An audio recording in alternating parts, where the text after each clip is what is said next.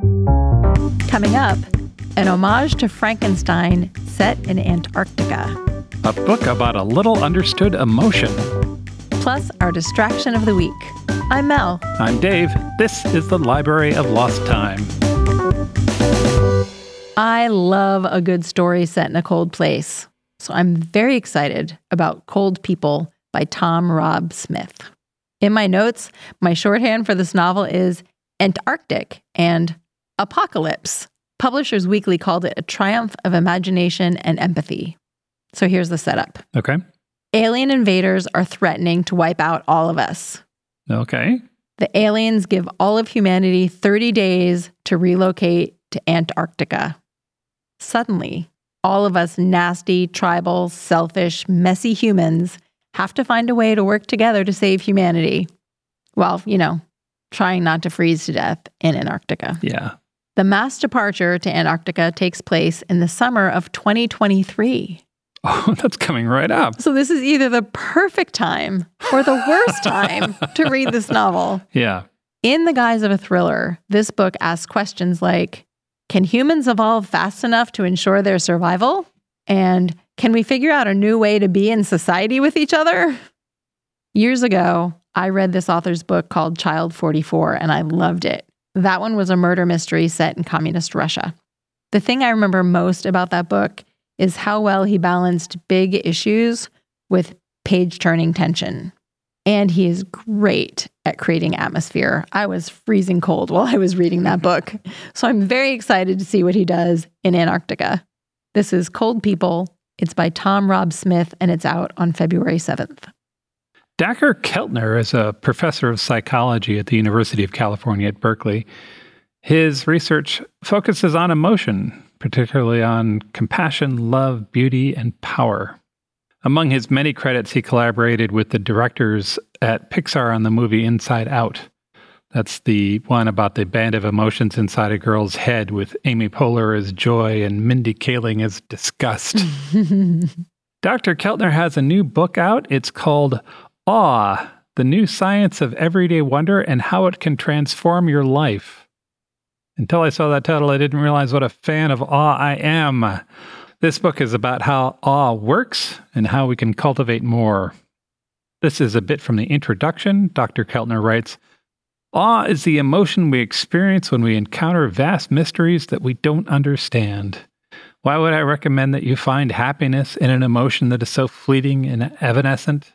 A feeling so elusive that it resists simple description, that requires the unexpected and moves us toward mystery and the unknown rather than what is certain and easy.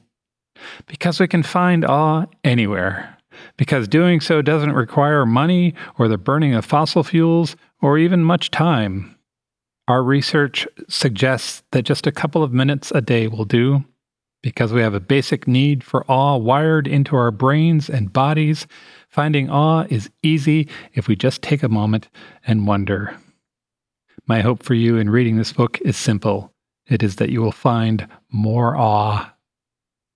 That's Awe, the New Science of Everyday Wonder and How It Can Transform Your Life by Dacher Keltner. And now our distraction of the week. We went to Germany recently for a weekend getaway, and I had 3 things I wanted to do. First, visit with a really good friend of ours. Hello, Stephanie. Second was to enjoy the hotel breakfast, because I love a good European buffet breakfast with fresh rolls and cold cuts and sliced cucumbers and yogurt with granola. And a whole pot of coffee. That someone else makes and serves to you. Oh, it's so nice to just sit. Yeah.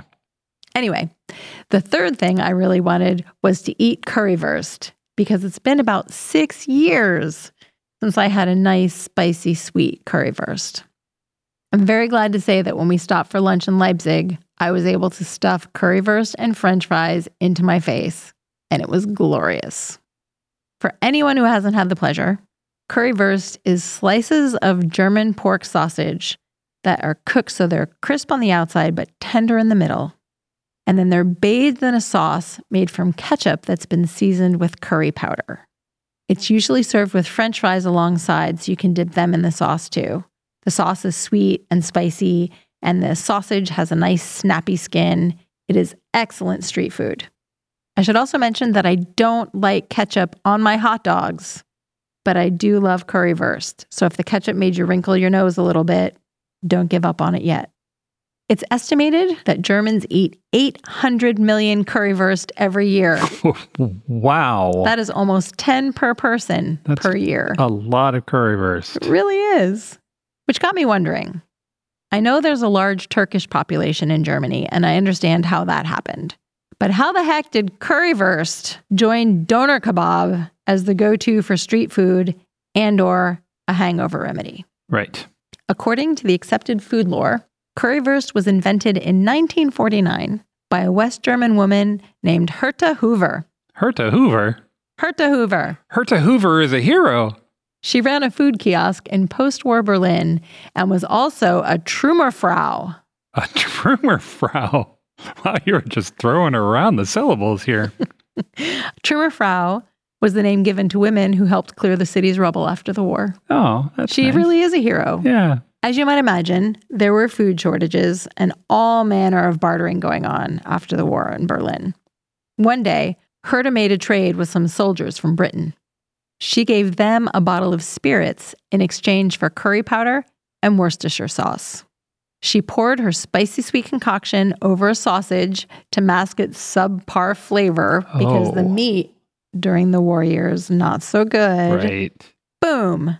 She invented the food that came to be called steak for the common man. Huh. Okay. Her sausage empire grew, and she eventually had a large food stand in the red light district of Stuttgarter Platz that had 19 servers and was open day and night. In 1959, she was granted a patent for her sauce, Really? which was called Chill-Up. Food companies, including Kraft, tried to buy her recipe, but she kept it to herself and took it to her grave. In 2019, the Berlin State Mint produced a coin with her face on it, and there's a commemorative plaque at the site of her food stand. And on June 30th of 2019, which would have been Herta's 100th birthday, she got a Google Doodle. That's awesome. Visit strongsenseofplace.com/library for a currywurst recipe and to see Herta's plaque and her Google Doodle. Plus, get more details about the books we discussed. Thanks for joining us in the Library of Lost Time. Remember to visit your local library and your independent bookstore to lose some time yourself. Stay curious. We'll talk to you soon.